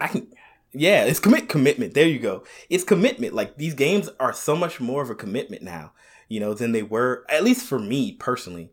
I feel in the past, like, because if you play Zelda, like Ocarina of Time, you could say whatever you want to say, but the systems weren't super complex. There wasn't a RPG, like sphere grid upgrade system with multiple, no skill trees. Yeah, skill trees and like swapping out of runes and tablets and, outfits and gear. Like, it was just like, hey, this weapon does this and this weapon doesn't do this. You know what I'm saying? And I just feel like games are just too much. They're dense. Every game is dense. A commitment. Yeah, it's a lot. Yeah. Yeah, I mean, I was so happy that we chose to play God of War because it kind of joins my two philosophies. It's a game that I bought physically. I'm ashamed. I bought this physically and didn't play it for years. Hey, but now look, it was sitting on my shelf. Yeah, I was that man. It was something I always wanted to play. I just never really put the time down to play it because it looks so dense, and I'd heard so many good things about it, and I really wanted time to just chew on it. Yeah, it's a feast. But it's also a game that I got to experience through, with you, sort of, kind of. Almost. So this was like a happy intersection of my two philosophies. That's why I was so happy to do that. And that's also why I'm so against doing, I mean, we've talked a little bit offline about this, but like doing lots of video game deep dives, unless it's a game that's kind of already in my backlog. I don't want to like bring new games into my life and I'm going to have to play like God of War when I could be playing other games that I actually wanted to play, Mm-hmm. Yeah, it's hard, man. It's a hard choice. I mean, the same goes for like anime and TV and everything else, but like it's easier to consume that stuff. Games are like, they take effort. They're active. It's funny because even though we didn't have like a decision on that we're going to talk about God of War on this podcast and, let me play this game. Like, to be honest, I feel like I rushed my experience with God of War as well because whenever I played it at the beginning of this year, like, okay, or end of the year, I can't remember when I started playing. I think it was December I started playing or something. Like, I felt like I rushed it because I wanted to get through it. Like, I really, we'll talk about it, but like, I really enjoyed what I was experiencing and I just wanted to keep playing, but I felt like I got, like, there's so much of this game and it's hindering me from playing other games. Yeah. Like, I really want to enjoy this experience, but the experience is so meaty that like I kind of forced it down my throat just so I could be done with it, so I could experience it, so I could go back to my regular, wow, programming of games. Yeah, I kind of feel that way. Yeah, because it's a longer game, and it's like, and it is something that you don't typically do that takes, like you said, more energy. Because I feel, now that you mentioned that, I feel like most of the games that I really want to play, if I only play them, it kind of always has that same tone that I'm rushing through it, even though I'm kind of not. It's just like it's the only thing I'm playing at the time. So it seems like there's no breaks in between. I can't really I don't give myself a chance to walk away from it, think about what happened last time. There's nothing to anticipate, like with episodes of a TV show, for instance. Every week you get an hour, right? But if you're playing a game, 2 hours every night for 2 weeks, then it's just like that's all you've been doing. And so it feels like you're just rushing through a meal. Yeah. I will say, to its credit, and I think we probably shouldn't talk too much more about it, but to its credit, God of War is really well paced, it felt like to me at least. And so I think that it makes it a little easier going down. Feeling less like I'm rushing and more like I actually am enjoying myself. Like I actually am playing 2 or 3 hours in a row because I actually got pulled into it, and not just because I feel like I have to get it done. And there's a little bit of that, and there probably would have been more if the game lagged a little, or the story wasn't so compelling, or there was the set pieces weren't set up when they were. I agree, and I think I think we've all played Spider-Man, and I think Spider-Man had the same experience for me because I played it 2 games ago. Like it was. Like, I played God of War, and then I played Spider-Man, and now I'm playing Witcher 3, And Spider-Man, once again, I have no timeline on this. Nobody's telling me to play Spider-Man, right? But, one, I enjoy the game, so I want to keep playing it. But there's another part of me that's like, I need to finish this. Nagging.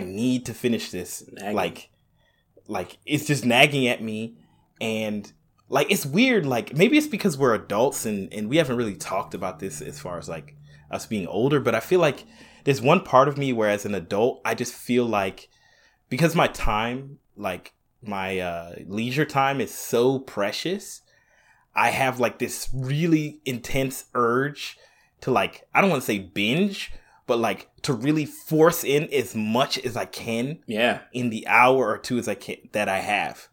Because, back in the day, I would just linger in a game, I would just goof around, see what's going on, try to find weird secrets, glitch things, da-da-da. But now it's like, nah. You don't you have that the luxury. best parts. Exactly, That's wild to think about, yeah. Yeah, I mean, guys, I still haven't finished Death Stranding. And during this conversation, I think I've come to the realization that I might as well uninstall it because... every time I play, which isn't very often anyway, but every time I play, I feel like I'm like, all right, I'm going to make another. I'm not playing because I want to, but I'm playing because it's been sitting in my installed list for so long. And I'm like, I got to get rid of this thing. Right. I want to see the story. I want to see how it ends. But not just because I enjoy the world. I also feel like that game in particular, I've pretty much experienced the mechanics. I have experienced the gameplay, and I love the gameplay. It feels weird for me to say how much I love the game, but I haven't finished it. I think I just burned myself out on doing too many side quests, which the side quests aren't that much different from the normal quests. So, maybe that's a fault of the game, is that it just feels like you're playing no matter what you do. So I might as well just do the main quests and rush through it. But yeah, I mean, I don't know if I'm ever going to finish it. And I think I have to just make that decision and let it go. and just be at peace, It literally sounds like the way that I felt about Odyssey. For me, I would pick it up periodically to play a little bit more. Because I felt like, I'm not too far from the end. But I was like, eventually I just had to say, you know what? I've enjoyed my time with you. It's time for our relationship to end. I don't because the more I play it now, it just becomes a job, instead of me enjoying the experience like I was before, That's sad. Have you ever? Well, never mind. Sorry. Go ahead, Kyle. I was going to say that's sad. I have kind of a love-hate relationship with my leisure time in adulthood. Like, You hate your leisure time? well, no, it's just whenever I feel like I have leisure time and I play a game, there's always like this nagging in my mind that I should be doing something productive, you know? And it's something that I kind of just have to shove to the background every once in a while because I know I'll go insane if I don't step away from adulthood every once in a while. And that's the realest. If that's not the realest thing you've ever, it's the most real you're going to hear from me. Don't get used to it. I get sad. I think about the fact that I can't really enjoy a good like video game binge. And when I say binge, what I really mean is like maybe 4 hours in a day of sitting down and playing a game, which is a lot, but isn't necessarily what most people would call a binge, I think. But I can't really enjoy that anymore because of what you just said, Kyle. There's either a hard time box that I'm stuck, I have something going on this evening, or it's on my lunch break or whatever, or I just feel like I have to do a bunch of things and I don't want to spend my whole day. But there is hope. I have found time, like last year around when Dread came out. Actually, yeah, when Dread came out, I was traveling, so I played a lot. And then after that, I had a little surgery, so I had like a day or two off from work before the weekend started, and I actually had to do things for the weekend. And I played hours and hours and hours, and I'm like, oh yeah, this is what it's like to just. And it didn't, I wouldn't want to do that all the time. I don't want to lose my time, but like it felt so good to just sit down and get immersed and not feel like I had to quit in an hour or 40 minutes. Honestly, the only way that I feel that I could, you kind of described it, have one of those old school gaming session is if I was like sick in a way that I couldn't justify doing anything else. Right. Like, because like for me now, the thing that I balance is number one, being married, you want to make sure that you're thinking about household things and taking care of the business and doing what you need to do. But even outside of that, because that's not like every moment of my day, but like outside of that, there's things that I want to do to grow in my life, right? Like I want to grow my YouTube channel that I've been building, right? So sometimes it's a decision between, do I work on something YouTube related or do I play a game? Mm-hmm. Also, there's other hobbies I have. Exactly. Like, I'm like learning how to do Muay Thai and MMA and boxing. Do I go and like train for a little bit or do I play a game? And it just becomes these opportunity costs between all these things. And now, like you said, I feel guilty playing a game because I know that there's no benefit other than enjoyment, Right. And I have to like force myself sometimes to go, no, you're just going to play a game. And that's all you're going to do today, Brad. Like for the next hour, at least in your leisure time, Because sometimes I get a little jealous of my wife because she works 4 days a week. Ooh. So during the week, one of the days will be an off day and it moves around. And during her off days, sometimes she'll run errands, but it's usually like personal errands, like things that she wants to do, get her nails done. That's for you. Meet with people. It's not for me. It's not like grocery shopping or paying bills or something. She's doing her things, and I'm like, that's her time. She can do that. Or especially she'll like go to the spa. She'll have massages, and I'm like, man, I wish I had a day because I feel like on the weekends I'm with her, or I'm at church doing church things, or we have plans together, or something. Like my time is more or less accounted for on a given weekend. Yeah. Mm-hmm. She has a whole day that she can just do what she wants. That's nice. Like, man, I can't do that anymore. Yeah. I feel like. Yeah, go ahead, Kyle.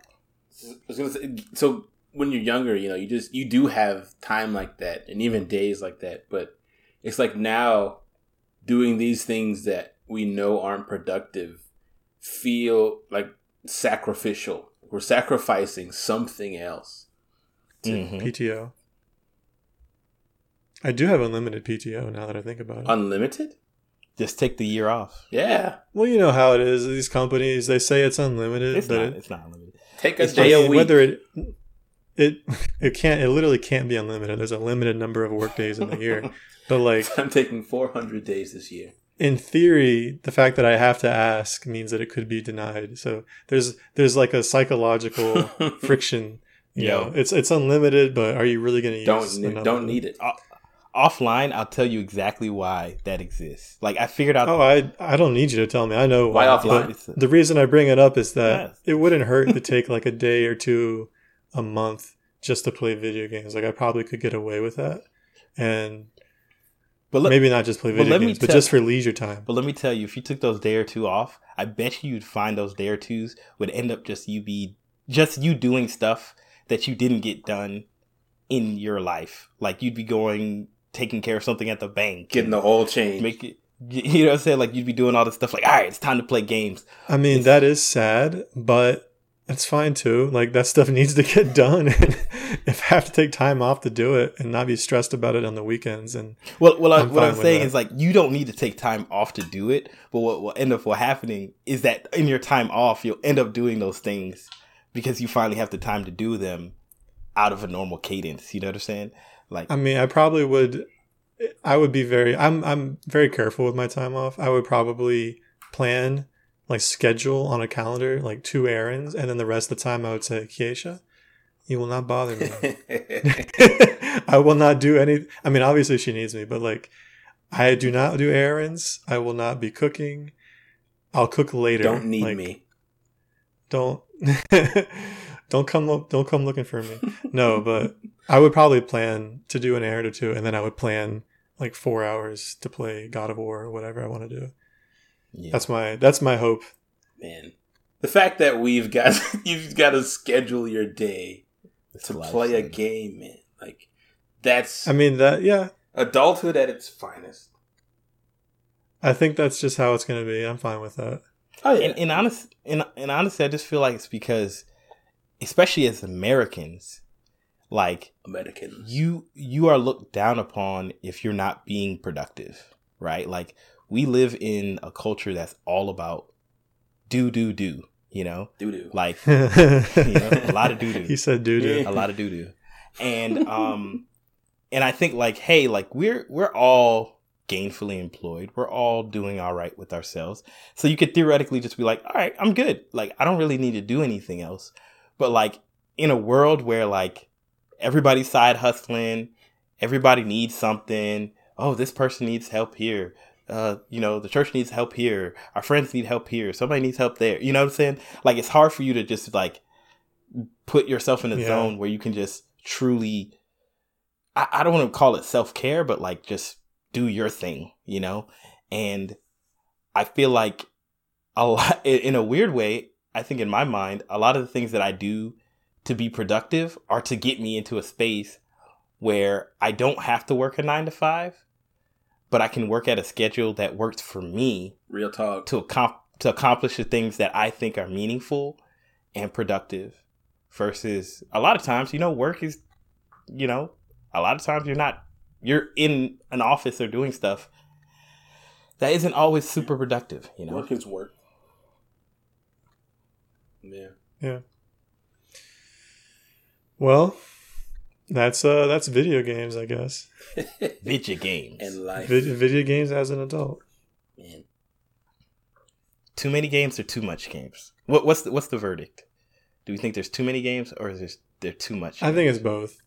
I think you brought up an excellent point, but I do think it's both, not necessarily just too much games. I think overall, yeah, there's way too many. Like if you just went to try to select a game, you know, and every game, you know, so we have Steam, we have all these different services, we have itch.io, we have Congregate. Every game that you could possibly choose from, you just type in a genre. Yeah, there's way too many games. But I think there's too much games, like you said, in the games that we want to play, that it keeps us from playing them if we just pick up one of them. Because they don't end or something along those lines. So yeah, I think both are a problem. So would you say, and this is me just being kind of devil's advocate. Let's hear it. Like, would you say that in the same logic, you could say that there's too much food right, in the grocery store, right? Like, there's like, oh, there's all these chips and drinks and blah, blah, blah, blah, blah, blah, blah. But really, the grocery store just has what you want, and you know, you're thankful for that.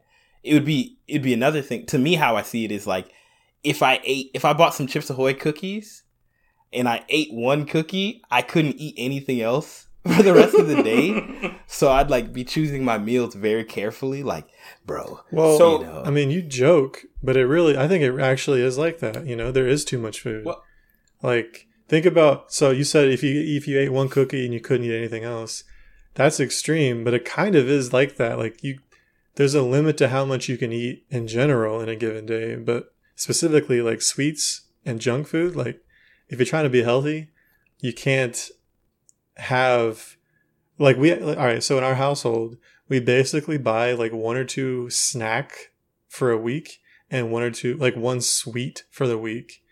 And so I have to choose, like, man, do we want Oreos? Do we want ice cream? Like, what's it going to be? Because we're not going to finish more than one thing per week unless we're being gross and unhealthy. You're just not living life correctly. Yeah, sometimes you got to take PTO and just eat Oreos all day. Like, I understand. Back to your grocery store analogy. So to me, the grocery store would be if the manager was okay with anyone bringing anything to sell at the grocery store.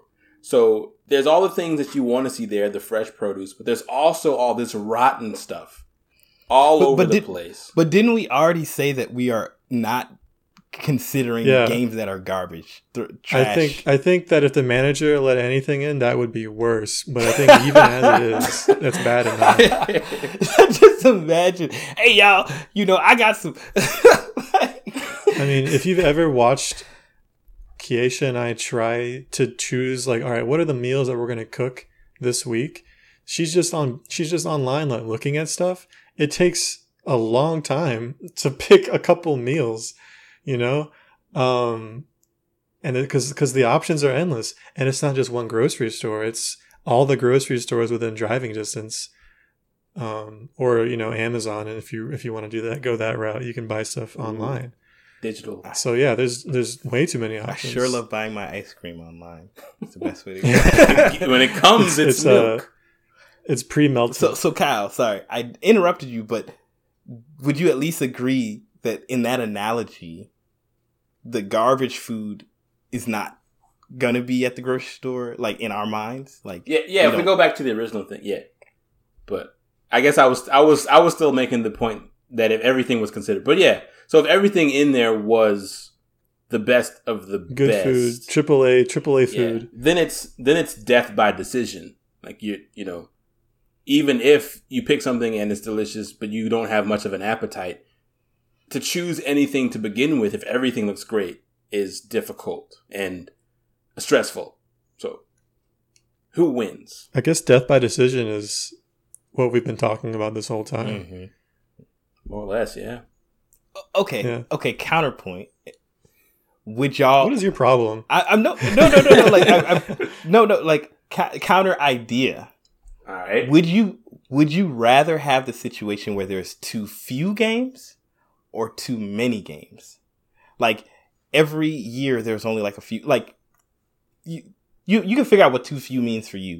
Mm-hmm. But like, would you rather have the scenario where we had too few games to choose from? In a world where I have the backlog that I have right now, I would rather have too few games. Imagine you don't have the backlog. Your backlog's all gone. You have nothing. Because we live in a world where there's too few games. So there's no such thing as a backlog. That makes sense. I still think that would be okay because those games would probably be really great. They'd also probably be really expensive, which I'm not a fan of. But they'd probably be really great and they'd be worth my time. And I wouldn't feel like I wouldn't miss.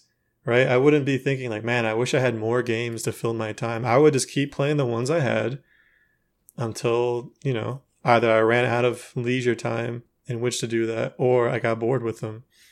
So I think in order for that to work, like who's to say that all the few games that exist, all of them are Anthem?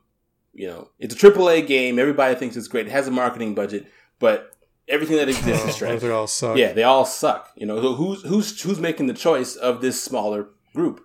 You know. Well, I guess. So I think if there's more, well, let's assume. I guess for Brad's question, it makes sense. You kind of have to make the assumption that there's a variety. The ratio of good games to bad games is roughly the same. It'll be a balance. Well, at that point, it's not. Okay, so let me change it and say that they're all good games, but they're all racing games, right? Okay. So then it still doesn't fulfill the need of there being variety, even if they're all great. Well, we can make the same argument. The ratio of games you want to play to the ones you don't. So too few games that you would like to play. Like, then I don't see a problem. He was so angry, hot, and bothered. See, all the games gonna be trash. Well, all the games gonna be racing games. I'm thinking about it's gonna be perfect. Look, I'm thinking about it as check this out. See, I've been thinking about it as I'm not the only person shopping at the grocery store. But if the grocery store is for me, then they can have one game on the shelf and I'll be fine. So you didn't make that as a point of your analogy that everything was catered for me. No. My question was literally, would you rather have? Well, we're not saying one game. We're saying multiple games. Just fewer than there are. Too few, I guess. But well, you know what? This isn't really fair because too few is subjective. It implies that it is too few. So I guess if it's too few, then I'm not going to be happy. But if it's a few, then I'll be happy. Perfect amount. Sense? Yeah, if it's the perfect amount, then it's not too and they few. say for Kyle, and I'm the main character in them. Yes. Then I would never play those. Me either. But I'd be grateful. I think that what you said earlier, Steve, is kind of how I feel about it. Like now thinking about it, I think I would prefer a world with too few games where I was clamoring for that next game because every game would be that much more meaningful and impactful to me. And though it would suck because I wouldn't have games to play for like maybe a month or two and I'd be sitting around like, when's the next game going to come?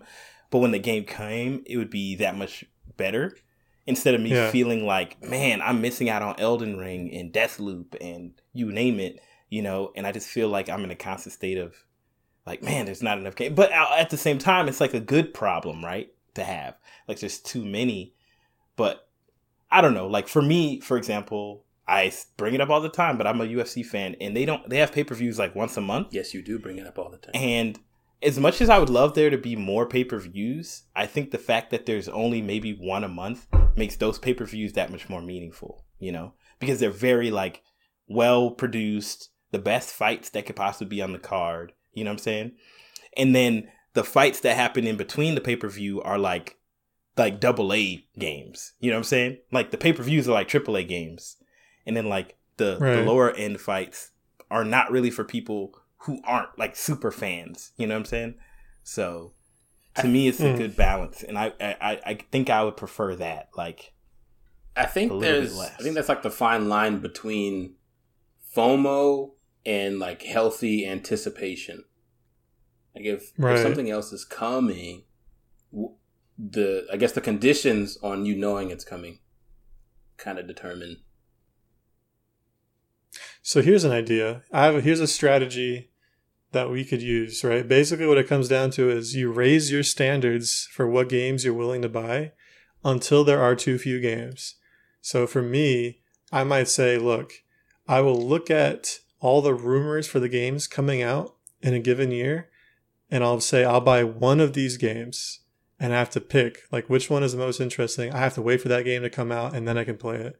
And then I'll have a second game that I can buy at the end of the year, to fill in like, oh, that game came out. It was really good. I didn't plan ahead for it, but I can get it at the end of the year. So that way you're artificially, raising the standard. You're artificially creating scarcity by saying I can only have 2 games a year. So it sounds like I have to be an adult gamer. like hard pass. Yeah, but I'm saying you have to, you think like an adult gamer instead of thinking like a child and then realizing, oh no, I'm an adult. Oh no. But I want to be a child. Like all I want to do, I gave a presentation today and I was sharing about like my background and I was telling them of some of my hobbies and I told them like, oh, I'm into games. And I said, oh, like recently I've been playing Witcher. And then I said, no, I'm not 8 years old, but I have been playing Fortnite. Like, you know what I'm saying? Like, like, I feel like that's what it is. Like, And then your boss was like, "Can you stay on the call, Brad? I just want to talk." Like the meeting has ended. Like what just happened? And I guess, I wonder how that would work with games you don't buy. I was gonna say if once you own a game, you can play it whenever you want. Like you can replay it, you can wait a year and play. You can do what you want, but you only buy 1 or 2 a year. But if for something like Fortnite, I guess you would just say, I want to collect the license of one game every 2 I can years. only do one season a year. For a live action game, for a live service game, it has to be one every 2 years. Really, really bring up that standard. And so when you get into the live service game, do you also have a budget? You would spend for time, the money that you would have spent on V-Bucks? No, because this isn't about money. This is about your time. True. All right, fine. So, I mean, if you want to buy every skin, good luck. So I can get that John Wick skin. Or no, I want that TIE Fighter glider, son. I want that TIE Fighter glider, son. That's all I want. That's pretty cool. It's really legit. And they knew what they were doing. They knew exactly what they're doing. I was like, I'm a grown man. I'm over here like, well. He's giddy over there. I'm thinking about it. I'm not going to buy it, but we'll see. Man, the season ain't over. It's like, knowing any moment I could push the button, but I won't push it. The real answer to our dilemma, let's be honest, guys, is us to be full-time Super Agile Bro podcasters. And then we can play games, watch movies, and anime at the pace that our fans want, which is... You see, you just made the fatal error. It's the pace our fans want. No. I don't care what our fans want. At the pace that we want, right? We still release once a week, and we just pace it out, at whatever pace. And that means our 9 to 5 is just whatever we decide to do on the next episode, That's what I'm saying. Patreon opening up, I'm telling you, I think that's kind of I think that's a trap though. I see. I mean, obviously people enjoy themselves and they do that, but there's a lot of regret I see about making your hobby into your job and then not having enjoyment anymore because it's just work. Yeah, I think there's still a balance, right? There's still a balance you need in there. And I think it's just like, if I could make my job to be like, hey, do the hard things for 8 to 10 hours a week. And then so, hey, we're going to play, I don't know, Saints Row or whatever. I don't know. I'm just throwing a random game out there. That game isn't a game that I want to play. That's just my job game. And I can play that at the pace that I need to get it done. And then I can just take any other time. That would be perfect for me. You just brought up the reason, Steve, why I don't envy streamers, is because that's pretty much exactly how their careers begin, is that they play a game forever because they love it, and then it becomes work, and they're at the mercy of their fans and their sponsors. Prisoners. And if they ever stop playing that game, it all dries up. Well, there is a few streamers who figured out that they can switch games, but it's a lot of work. I mean, first of all, I don't want to be a streamer. I'm sorry. Let's just be. I'm not going to defend that because honestly, it's terrible. You're absolutely right. Yeah, that's not for me. I don't want to be a public figure. This is more than enough. Vote for Steve. Scrutiny. This podcast is more than enough scrutiny for me. Be careful, man. When we blow up, you're going to have to deal with it. My main goal is to blow up and act like I don't know nobody.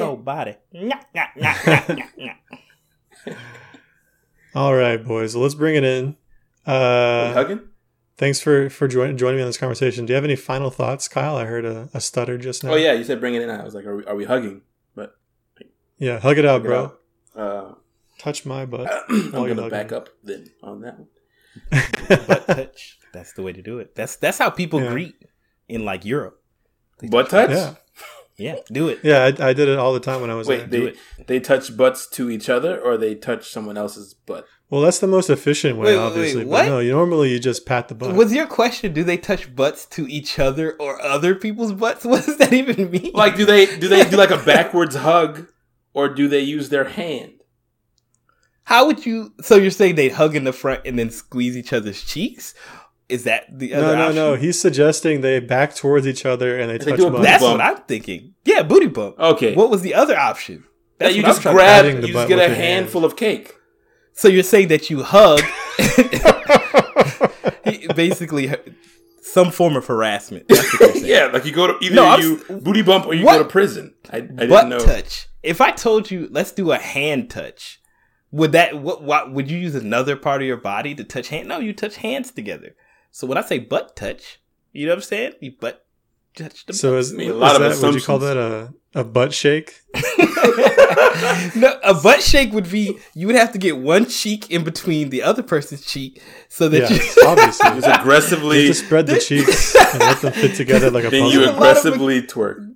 The mechanics. Just imagine trying to make that work out in public. Like, hello there, friend. It's basically, it's not any worse than like playing drop ball. You're basically just playing drop ball with somebody else's butt. True, it is a game that people play everywhere. So I mean, yeah. So you basically you connect butts, preferably with your pants down, so that you can get some inter-cheek action. You'd have to have like, and then you both squat, like you both lower, and then you both come up, and that's the shake. So you'd have to wear like super tight yoga pants. You squat, spread, squat, spread, then insert into each other's cheeks, then shake. Man, that's a lot of work. I don't like squats. Yeah, I would struggle. I don't have a butt. And then I'm not here like Hank Hill. Killing it. Got to sit on a pillow. Butt. You got that nega butt. Like, oh gosh, man. Yeah, Hank Hill's he set the trend. He set the standard for no butt. Concave. Well, that was a great tangent. Bradston, do you have anything to add? The only thing I would add is that I don't think there's too many games that I want to play. I think there's too much games for me to play. That's all I have to say. Put that on a t-shirt. I'm really glad to hear you reiterate that stupid sounding sentence. I only want to play like 3 or 4 games a year, but they're too much. Like, I'm gonna make this deep sounding comment in the middle of the podcast, and I'm gonna bring it up again twice. I'm not trying to bring it up to sound deep. I'm just literally saying that's what he just doesn't want you to forget. You asked me what my last statement was. I gave you my last statement. If you don't want a butt touch, then get out. Keep your butt away from my butt, sir. I'll go play drop ball in the corner. I don't need you. Anyway. Well, I'm sure I had a final thought, but bye-bye. It has left me. Play Hollow Knight. That's my final thought. Ladies and gentlemen, thank you so much for listening to the Super Agile Bros. We are here for your listening pleasure, once a week. You can find us on, Apple Podcasts, Spotify, SoundCloud, YouTube, Stitcher. Is it Google Podcast as well? Is it one of those? Yep, one of those. Okay. Did I miss anything? Any of our platforms? We everywhere. Find us at my mom's house eating spaghetti, Pop-Tarts, and Capri Sun. Wherever you find us, we'll be there. USB sticks by mail. We'll be doing that soon. Oh, yeah. Definitely no viruses. Put that junk on your work computer so you can listen on the job. Immediately. But yeah, thanks for listening. And until next time, have a good one. Bradston's ghost, any final remarks?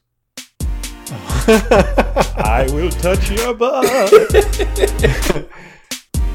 right, now we're going to stop.